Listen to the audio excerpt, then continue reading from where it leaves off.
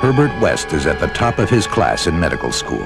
How can you teach such drivel? These people are here to learn, and you're closing their minds before they even have a chance. What are you? He's brilliant, but a little weird. I've broken the 6 to 12. Coming to you from a bunker in the Pacific Northwest, this is Mikey. And Carly. And this is the Midnight Picture Show. For listeners. Hello. Episode 13. Ooh! Yes, we made it to 13. 13 Dead End Drive. Yeah. Who lived there? The Munsters. The Munsters. Yeah, duh. Why do you say who lived there? I know that because of you. I know, yeah. I forgot the thing that's essential to my life. So here we are, October 15th. It's our third episode? October episode. Third October episode, nice. Yes. Yeah, we are They're deep in flying Halloween. by. I know. October is flying by, and I have not watched nearly as many scary movies as I wanted to. When have we had time? We haven't. That's the problem. That's the problem.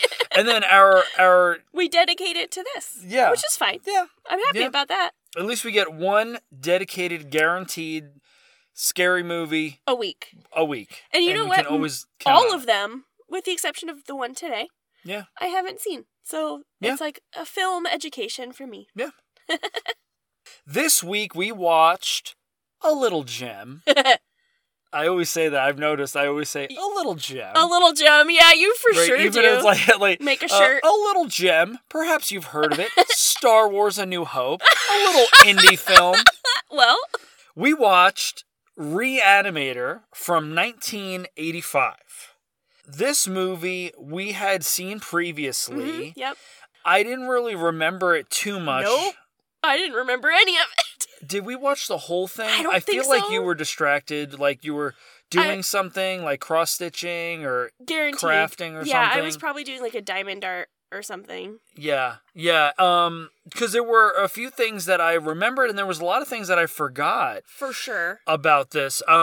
One thing that is actually kind of cool about this movie, it is based on a series of novelettes by H.P. Lovecraft called Herbert West, Re-Animator. And so I didn't do too much research on these particular stories or novelettes, which is... I'm not familiar, which shame on me. Right. I mean, and that's the thing is, apparently these particular stories were kind of hard to come by because they didn't really put them in a lot of the H.P. Lovecraft collections. Well, then I feel better. Yeah. No, actually, and there's a thing, the director, Stuart Gordon, who directed this, kind of had to track them down at the Chicago Public Library because he couldn't find them anywhere else. Interesting. Good job, library. Yay, libraries for the win. Yay, libraries.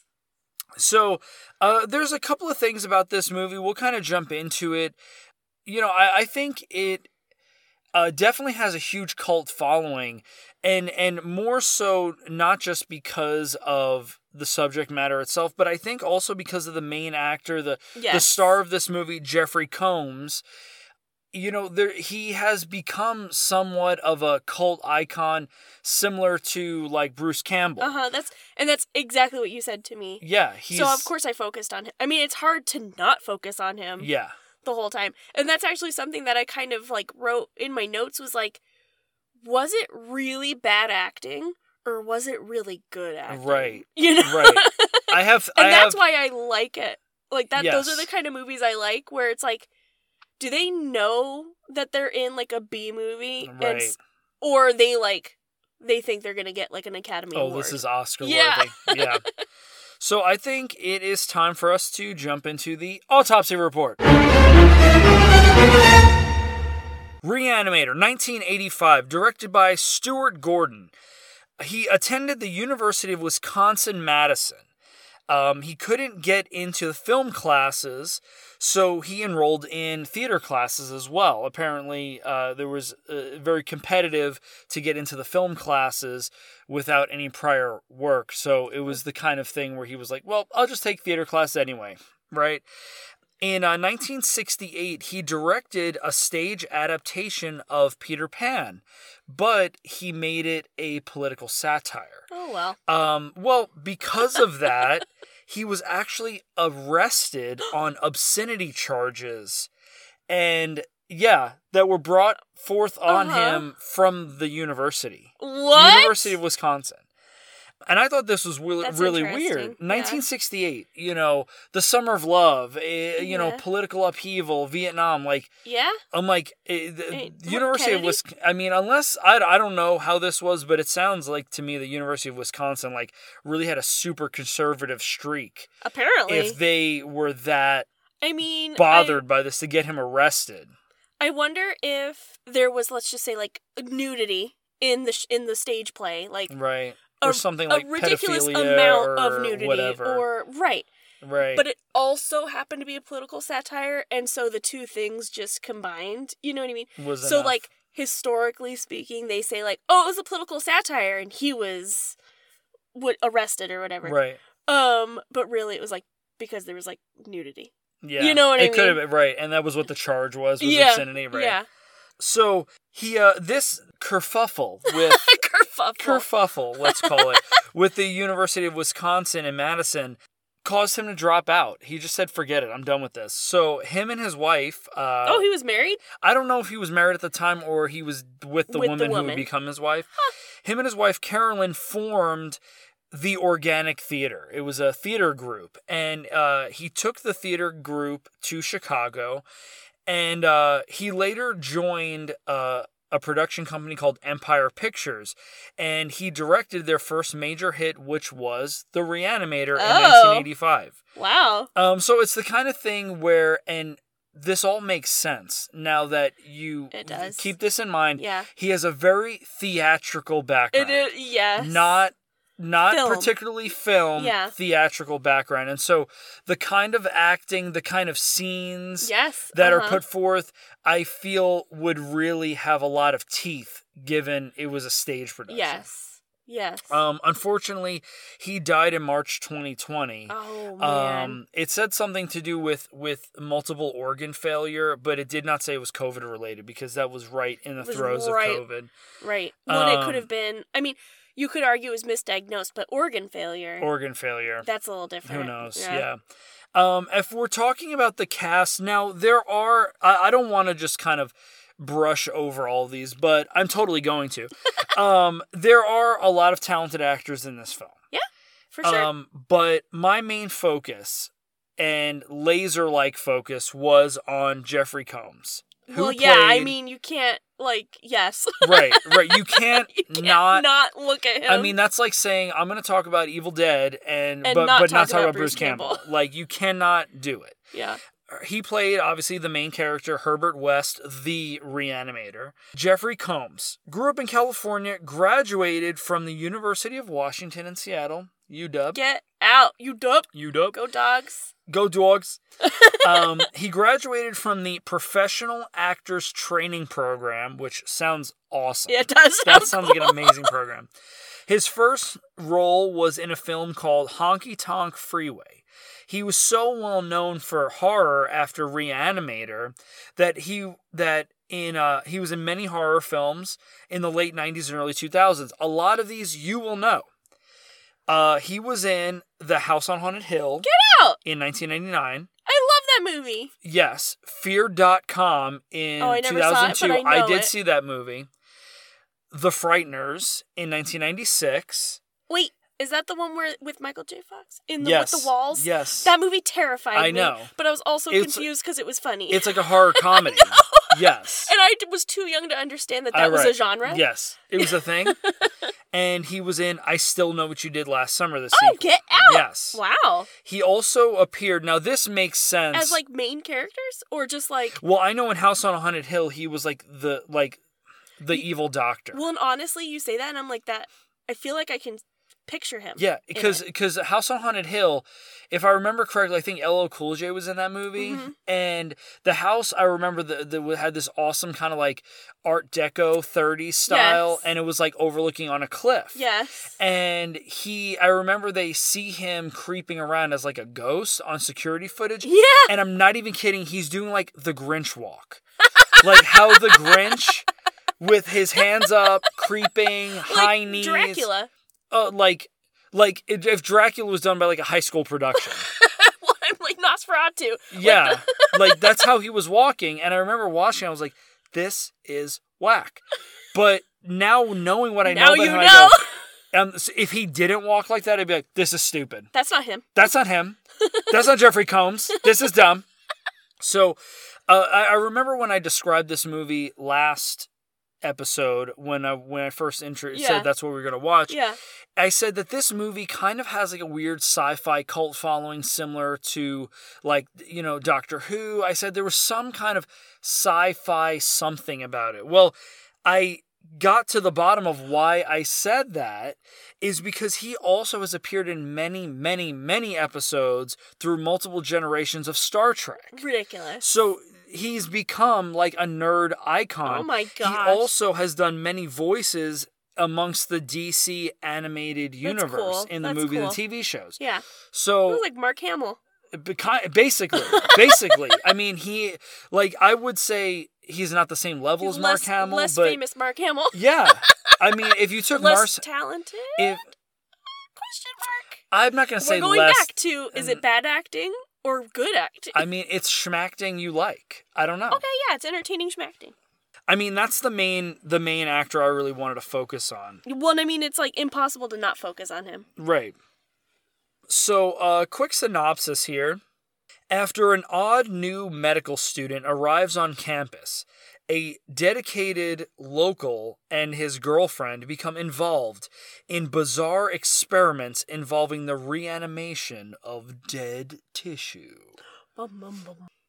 Yeah, so I mean, as far as like notable scenes go, the first and foremost thing that stands out to me is the very opening credits. I'm a huge fan of Psycho, the movie. Obviously, the Alfred Hitchcock masterpiece. Yes. I mean, Norman Bates is tattooed on his arm. My inner arm has Norman Bates' face tattooed. Beautiful. It is amazing. I remember watching this when we sat down to watch it, and the entire opening sequence was like beat for beat, like music-wise, the music to Psycho, and I was like, wait, what did they steal this? Because it obviously wasn't Psycho. I'm very familiar how that movie opens, but it was very, like, to the point where I was like, no, like someone... Copyright. There's copyright strike, copyright infringement, something's happening. Well, I did a little research and found that, like, basically the person who did the music for this wanted to replicate the score for Psycho as closely as humanly possible. Without copyright. Without copyright. Infringement. It's like the Harry Potter recorder. But Psycho. Yeah, exactly. So that was one thing that stood out to me. The first like major scene. So when you first meet the character, played by Jeffrey Combs, this is the thing, and I'll say it again and again, and this is the hill I'm going to die on. He made this movie. Yeah. If he was not in this movie, if they cast someone playing this character like a straight man, like, stone cold, serious character, this movie, dare I say, would suck. I agree. Like, that's the first description I find with this movie is it's campy. Yes. If he wasn't in it, right, it would not be campy. No. It would just be bad. Was, like, I mentioned this like, I enjoyed it because of him. Yes, 100%. I mentioned this about A Night of the Demons, where everyone kind of was, like, on the same page. Here, he was the book. Yeah. Like, no one else was even in the freaking library. Like, he was the book. Like, everyone else played it as kind of like these, like, average kind of 80s slasher flick, like, hey, what's going on? And he comes in and he has this look of superiority. Like, oh my gosh, like, yes. He has like the look of like Maleficent. Ooh. Where he just looks down on everyone. Yeah. He is superior, and he has a very distinct way of speaking. Yeah, like he's speaking slowly so you understand. Deliberate. You are an idiot. Yes. Let me tell you. Yeah. Like, there's so many things, like, I don't know, he purses his lips in such a way where it almost has a little bit of a, like a snarky Frankenfurter, like, Not minus the sexual stuff. Absolutely not a drop of sexuality. I think he's asexual. Yeah, I don't think absolutely asexual. I don't think he cares. Like, I think if a woman came on to him, he'd be like, "You'll disgust. Get your filthy paws off me. When you die, I'll find out. And I'll reanimate you and see if your loins are savable." Yeah. No, the thing I kept thinking with his look, because he's a short stature, physique, but he always looked like he was looking down on everybody. Yes. And it gave me this thing, and it was from Harry Potter, where he seemed like anyone around him smelled. Yeah. It's like they all, like, he always had a bad smell right under his nose. And it was because of you. Because of you. Yeah. Because Carly is 100% correct. As far as, like, the physicality of these actors, his stature was much shorter than most. Short, yeah. If not almost all of the people. But I think he was. He's look, very short. That look and that he was the air, biggest person in the room. He was the biggest. Well, and so the thing that I liked is, obviously, he is interested in dead bodies for the purpose of reanimating them. Right. He wants to see if he can. He was like a mad scientist. He wants to conquer life, right? Basically. And so what I thought was interesting is he has this, being around anybody, you stink. Right. Why am I around you? You're filth. But the decomposing bodies, yes, he's completely fine. Well, and like, he's not excited. Fine as in uncomfortable. He's almost like he's excited to do his work. Right. They don't smell to him. They don't bother him. It doesn't bother him like how just you in the room do. I'm gonna float something out there. Do you feel that he thinks that humans reach their full potential in death, and that's why he respects the dead more than the living? I just think he sees potential. I don't think he sees a person. Because he wants to play God. I think he just sees an experiment. Yeah, and I've read that a lot in reviews of this, at this point, he's already convinced himself that he knows how to conquer death and bring life back. Yes. He just has to figure out how to make them not crazy zombies. Yeah. That's the only thing holding him back. That's the whole linchpin of this movie here is it's an imperfect system. When you first see him, he has already created this serum that you find a dead person or dead any living thing, and you inject it with this serum. It's all about the dosage is the problem, and that a small dose can just kind of like awaken someone, but a large dose makes them, like a zombie like. But then a huge dose, and it goes. I mean, it goes over. It'll re-kill them. And so, the first victim in this that you see in this is the cat. So that his was roommate. A mystery. Yeah. His roommate. His name's Dan Kane, and he has a cat named Rufus. It's actually his girlfriend's cat. But it lives with him. I was very confused. Megan and Dan live together. They do? Yeah, they do. Or I didn't think they did. She hangs out. I don't know. It's one of those things like I sleep over his house, but every day, and you're like, all my okay, stuff's there. You live together. Exactly. You live there. And so the cat, it's a black cat, winds up dead, and it's still a mystery. Don't know how it died, but it's alluded to that Herbert kills him. Yeah, that the science student killed him. So what they do is this cat, like, he is almost dissected. His intestines are out. I mean, it looks like roadkill, honestly. Yeah, it does. Maybe he was hit by a cat. Maybe. Fair listeners, this isn't one of those parts in the movie where you're like, oh my God, does the dog die? Oh, yeah, Because this is literally the fakest looking cat. It looks so fake. Like, I've seen realer cats in the Halloween toy aisle. decorations. Yeah. At, like, it looks the dollar like one store. of those, like ragdoll type cats that you put on your lap to, pretend you have a real cat. Pretend you have a real cat, yeah. Or those a fur real. For real. Yeah, where basically. It purrs when you pet it. Yeah. So what he does is he injects the cat, and he injects such a small dose that it kind of just regains consciousness, but its body is still mangled, so all it's doing is just like screaming. Yeah. And so honestly that But then it attacks could them. be it's like this I don't know how it's able to move, but whatever. Right. It definitely attacks them, so they basically have to like re-kill it because it's like gone on the loose.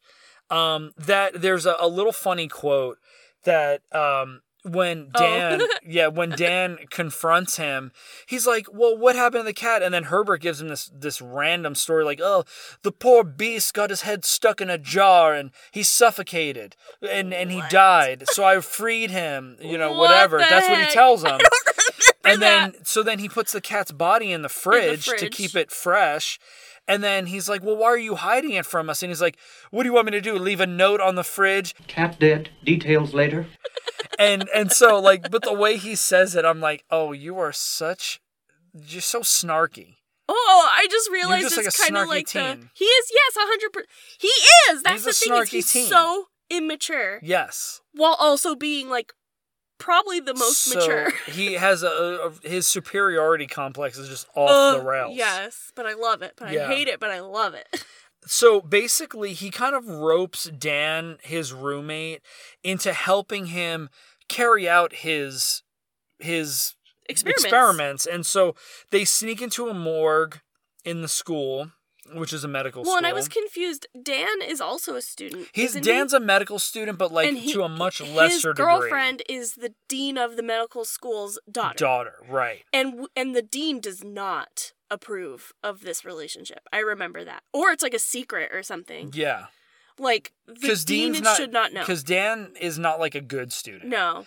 And it's the kind of thing where he only wants his daughter with, like, Ivy League material. Right. That kind of trope. But basically what they do is, Dan and Herbert kind of, like, they team up of sorts. Let's say it's a relationship of convenience, where Dan is stupid enough to go along with what Herbert wants to do, and Herbert is just going to continue to, like, play God. He's just ambitious. Yeah. There's one scene where Herbert encounters a doctor, Dr. Hill, who, I mean, they painted this picture like they were rivals, even though they were separated by, like, 20 years. Oh, even more. This guy was much older. Yeah, and, like, so Dr. Hill is a professor at this medical institute, and he put out a paper saying that when a human dies, their brain dies after what, like, however many 4 seconds, 8 seconds. And obviously Herbert has something to say about this. So he disagrees. Yeah, he says that, like, his research is, like, decades out of date. Yes. And the teacher, the professor, how dare gets you really spout offended. this drivel? Yeah, he's like, how dare you teach them out of date information? Mm-hmm. But he doesn't have, like, anything to back that up. But at the same time, you believe him. You're like, yeah, it is out of date. He can't say what his research is because it's true. Literally I've Reanimating. been killing people and reanimating them. It's like, how do you know this? Oh, well, a guy told me and some stuff. They literally told me. He told me and some, But there's a scene that stuck out to me, and I could not look away, but there's a scene where Herbert's in one of his medical classes, and they're and as Dr. Hill, who's very calm and collected during this, is removing a cadaver's brain. Oh. And so you see him cut around the scalp of a cadaver, peel the scalp back, exposing the skull. Yeah. Taking a very, like a saw, sawing around the cranium, removing the top of the skull, exposing the brain, removing the incredibly gelatinous brain. Stop. It was like a Jell-O mold. Yes, it was. I mean, so when I was in high school, we did a dissection on a sheep's brain. You did? I did. We went to the same school. Girl, biochem was not. You were in biochem? Yes. All I dissected was a worm and a frog, and even then I didn't do it. My lab partner did it. No, we dissected, like, a frog, a fish, a worm. Oh, a fish. A sheep's brain. What? Yes. And so we had the sheep's brain. Oh my god. And at least maybe it was because of the preservative that it was in, but it was very firm. This in the movie was like, so it looked like a Jell-O mold, like, and just the way it jiggled. It really did. Like, I was waiting to see, like, Jell-O salad. Oh god. Is that pineapple in there? Mm.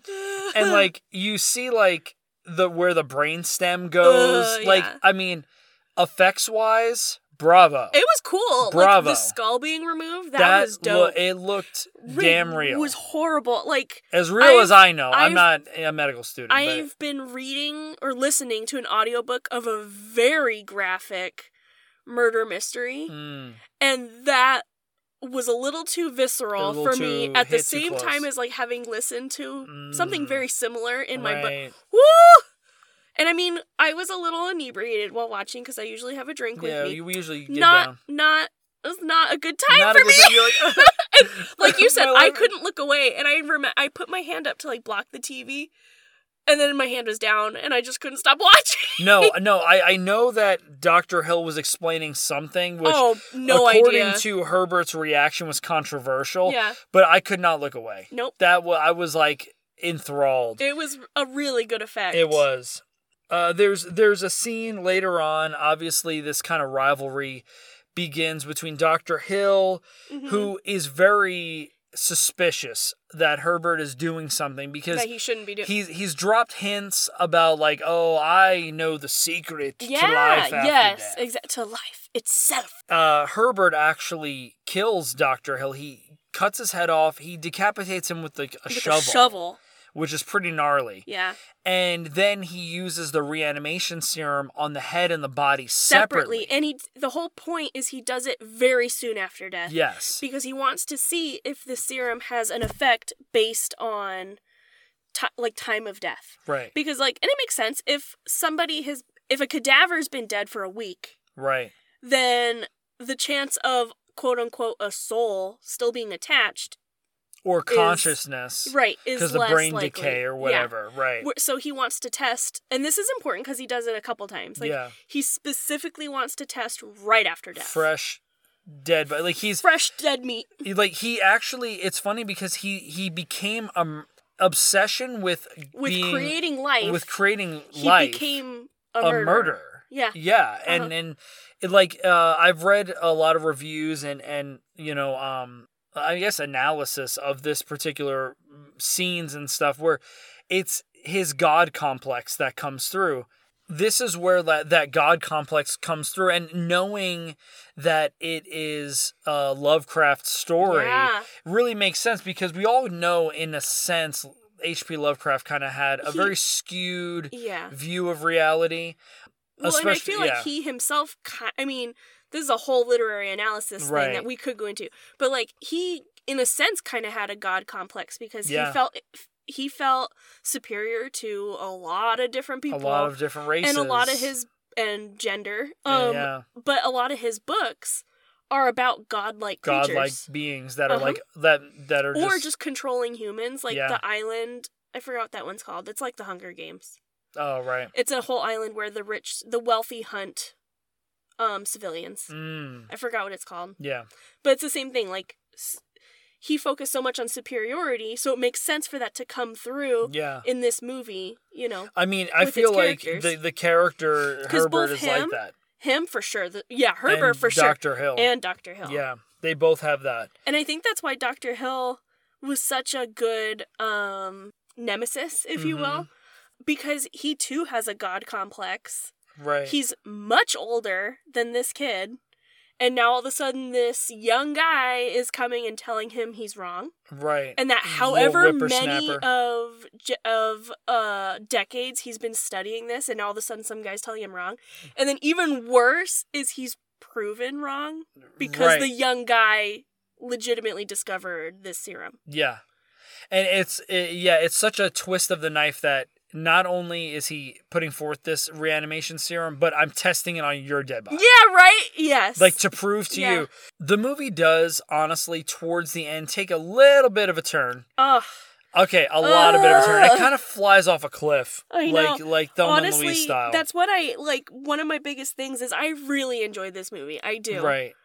Until, a specific scene. If this one scene just wasn't in it, it reminds me, with Evil Dead.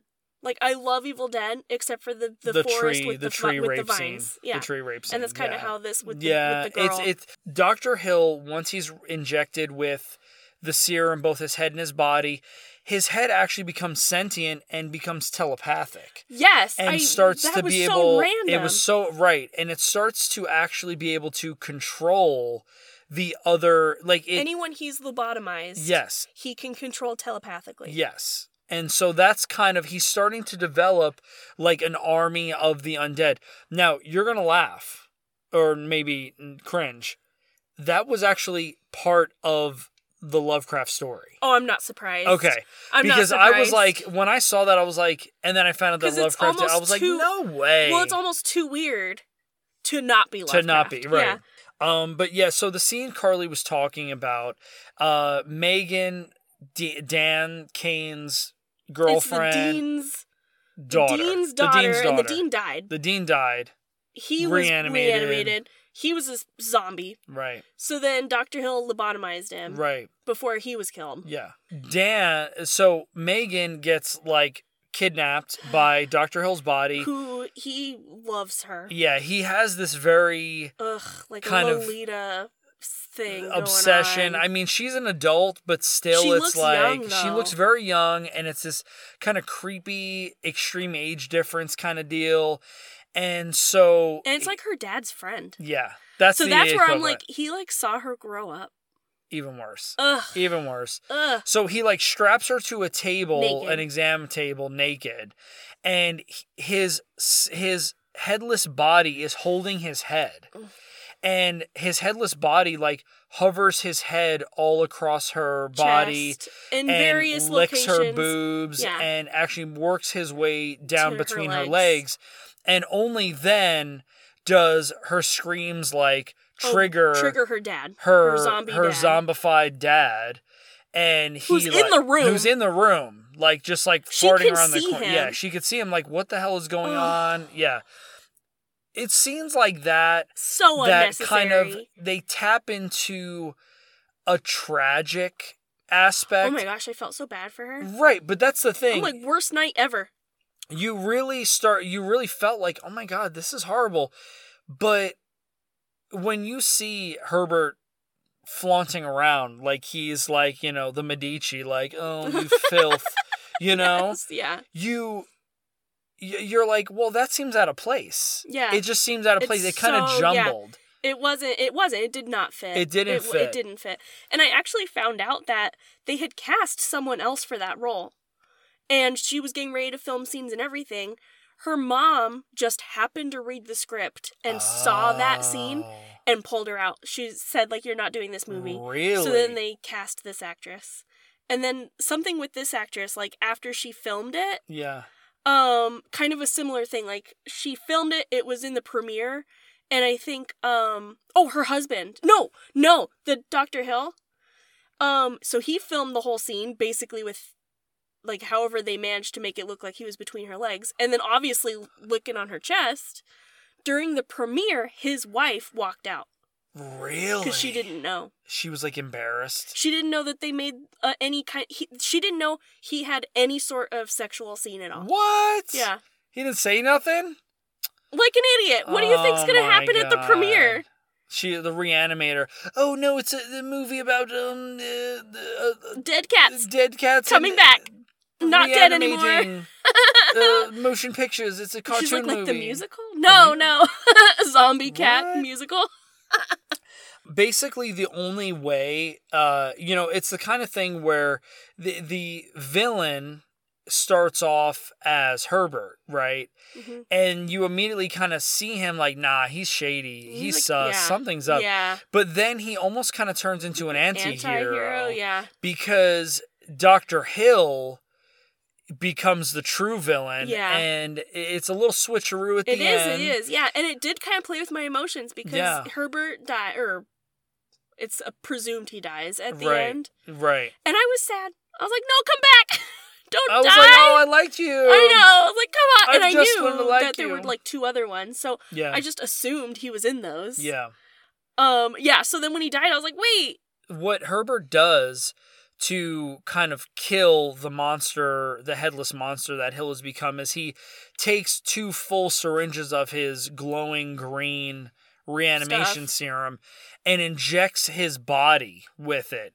And that's when you see the extreme result of overdose with this stuff. Yeah. So it doesn't just resume consciousness, but it almost made it look like his organs become sentient. I don't remember, honestly. Yeah, so he injects him with 2 full syringes, and then the body starts like morphing, convulsing, and then it eventually the torso falls to the ground, and the chest cavity busts open with all this smoke and stuff. And, like, the organs look like solid, like, Nerf footballs, and they, like, fly out. And then Herbert, his, like, last words to Dan as Dan is rescuing Megan and running away, he's like, protect my work. Like, protect my work. Yeah. And so Dan takes his bag with the syringes and he leaves. But the torso that's open, his, like, intestines shoot out, wrap around Herbert's neck. Oh, yeah, sorry, and pulls Herbert in. And that's basically the last you see of him. Yeah, which is so strange. And it's assumed that he died or choked out or whatever. So, yeah, I mean, it's the kind of thing that there were a lot of memorable scenes in this movie. On the whole, when I look at all of it, I could see why it's a cult movie. Yeah, for sure. I could see why it dabbles in the world of science fiction. Hands down, that, you know, the actor is he's the main attraction in this. He is just like an enigma. Right. You know, like he is a mystery wrapped up in an enigma.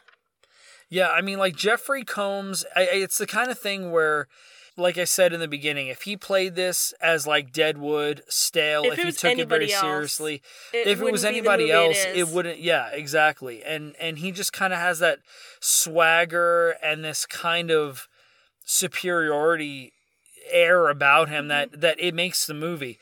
When I look at from beginning to end, it is a little jumbled. Like, I feel like it loses pace around the middle. Well, and it makes sense now, knowing now that this was the director's first movie. Right. Then I'm like, oh, I got it. He didn't have the practice or the know-how. The pacing. Yeah, to get pacing and like a substantial like through line. Right. Of chronological order of like this should happen then this, and that makes the most sense. Right. Like, I think he got excited and he had like a vision of what he wanted to do, and it got jumbled as it went. Yeah. And I think too it could have been like, we're running out of budget. Yeah. We're running out of time. Running out of fake blood. But there's still a lot of stuff I want to do. Right. Yeah, 24 gallons. 24 gallons of fake blood used. Most of it was used in that final scene in the morgue. Oh, I imagine. Yeah, it makes the most sense. Yeah, there's a lot of stuff. And apparently he was really proud that they used 24 gallons. I mean, you know, fake blood. Fake blood, of course. Yeah, no, I hear that stuff all the time where they use like a ridiculous amount of fake blood, and it's like, it's hard to tell because a lot of like that stuff isn't really shown on. When I hear that, I expect like something from like Scary Movie where they're like a vomit fountain of blood. Of fake blood. Well, I mean, and so that's kind of what I was waiting for, but it wasn't. It's just a lot of like practical effects, like gore and blood splatter. I mean, and then when I hear that was 24 gallons, I'm like, oh, yeah, all right. How much blood is spilled off camera though? True. Like that's like what, like if something is dripping blood, how much is actually to get that take? Yeah, that's true. That's where I think these things come in. I mean, I'm ready to drop a rating. I think so. A steaming hot rating. I've been really bouncing back and forth between two numbers. All right. Well, so out of 5 glowing syringes. Ooh, I like because they were glowing green syringes. They were gorgeous. It was cool. Like it was like I found out what it was and I forgot already. It was something like antifreeze. It's like something mechanical. Oh, with a light in there or something? No, I don't think so. It was like a legitimate like. It looked like a glow stick. That's how bright it really was. Did look like a glow stick. I'm going to give this a 3 out of 5. All right. Okay. I give it a 3 out of 5. Mostly for the reasons I already said. Yeah. I think the acting, Jeffrey Combs is the standout, obviously. Oh, for sure. The first half of the movie, the gore wise, it was a little bit of a schmacting. It was a little cheesy. The gore effects were good. Practical effects were really good. I think the scene with Megan, I don't really want to say that. I feel like I'm looking at it too much from a modern mentality where, shows like Game of Thrones and stuff that used rape and sexual assault as a plot device. it really ground on me and really ticked me off over time. I think this is of an era where sexual assault was used as a shock factor. Yes, I would agree with that. Like, it's like, you know, it was of that mentality where, do you want a guy to be a villain? Well, do you know how to make him a villain? Make him rape someone. Yeah. Rape. Then he's a real villain. Like, and that's kind of, you know, sometimes I'll talk to my parents and you know, we'll talk about movies from that time, like Death Wish and stuff. And like, that was a common trope in those movies is like, you know, like Last House on the Left, the original one. Yeah. You know, those kind of things. I Spit on Your Grave. These kind of movies where, you know, a sexual assault is the beginning of it's basically the reason of the film. And I'm not a fan of that. No. I'm not a fan of that. It's not something... It's not necessary. I don't think so. Well, and especially in this. Like, it came so much out of left field. Yeah. That was like, wait, what's happening? Right. You know, like, it did not add to the movie at all. Right. Especially because, like, spoilers, she dies. She does. She dies and then she's reanimated. And then the credits roll. So it's like, she has the worst night of her life. Yeah. It didn't develop her character at all. No. If anything, it drove her to insanity. Right. You know what I mean? Yeah. Like, it was totally pointless. Yeah. So, I mean, it's, you know, obviously this director has had a predisposition to obscenity. Right? Maybe there was a scene between Peter Pan and Wendy, and that's why he got... kicked out of... Or what? Arrested. Yeah, so I give it 3 out of 5. That's where I'm landing with that. I mean, I like it. I think it is definitely a cult movie. I think maybe if I was, you know, watching it with like a group of friends, it'd be different. I really can't see any of our friends watching this with us. No way. But if I was like watching it with a group of like, you know, cult movie enthusiasts, horror movie enthusiasts. I would turn the movie off during that scene and then give it 5 minutes and turn it back on. Wow. It's like that. I'd be embarrassed to watch that with them. Well, if they were into that Could you imagine with like your parents? Oh God, I would never watch any movie I'm just ever saying, with my like, nowadays. Why is that the thing, though? Why is that a thing? What? Like, growing up as a kid, you always come into the room when your parents are watching some movie that has a sex scene. I went to go see Titanic with my mom in the theater.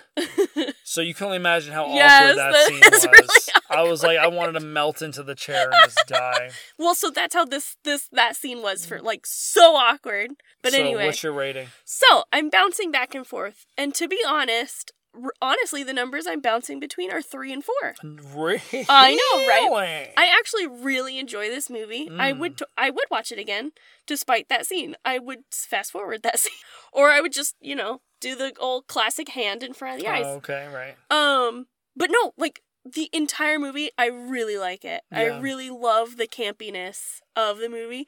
I like the idea. I feel like it's very cerebral of like hero versus anti-hero versus villain. Right. And then like the whole God complex thing is like, is he a mad scientist or is he a genius? Like, I love the dichotomy of the whole movie. But the reason I'm not sure if I want to give it a 3 or a 4 is because of that scene. It just seemed like literally that one scene was enough to take it out of. It just had no point. It really didn't.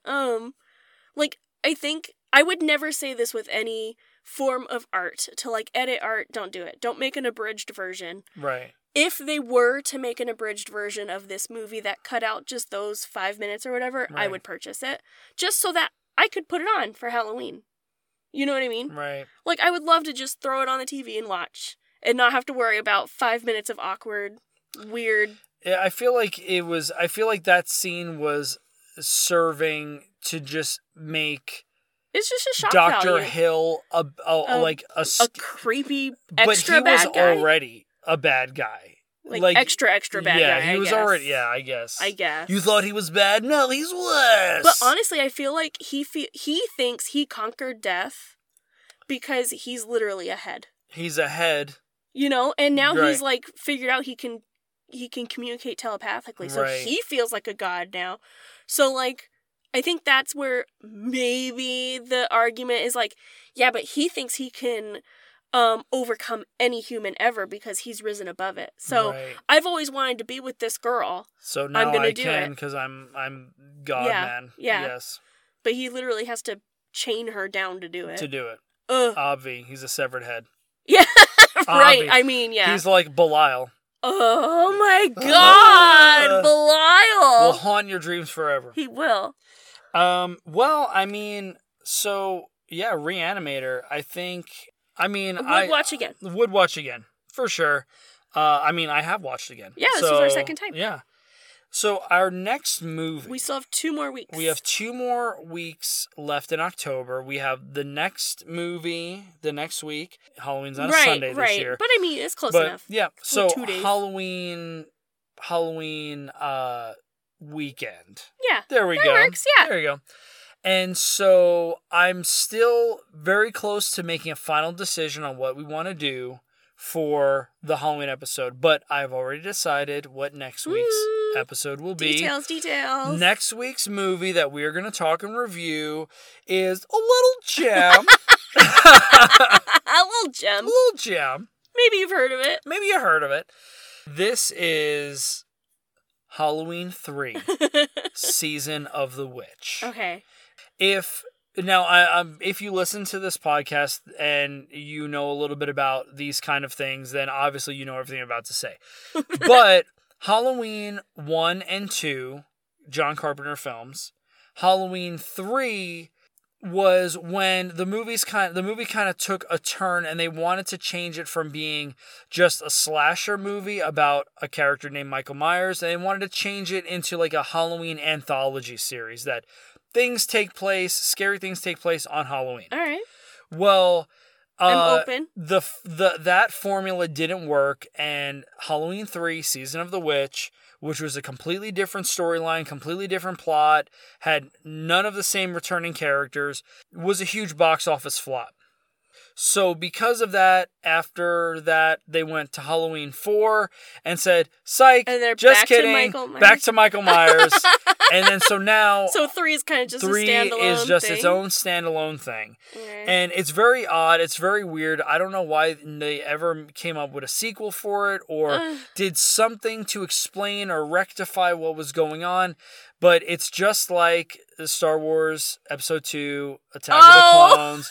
We just act like it doesn't exist and we just keep rolling. We just look away and just keep going. So that being said, next week, Halloween 3, Season of the Witch. I'm excited. Yes. No, I mean... maybe it's not a good first Halloween for me to watch, but... No, it's totally different. It's a totally different thing. Okay. Yeah. So, that being said, thank you for tuning in for our listeners. Mm-hmm. This is Mikey. And Carly. And this has been the Midnight Picture Show. I'm trying to be Herbert, but that... I forgot the voice he did. No one can be that. This is the Midnight Picture... No, I can't. No one can do it. No. Damn it!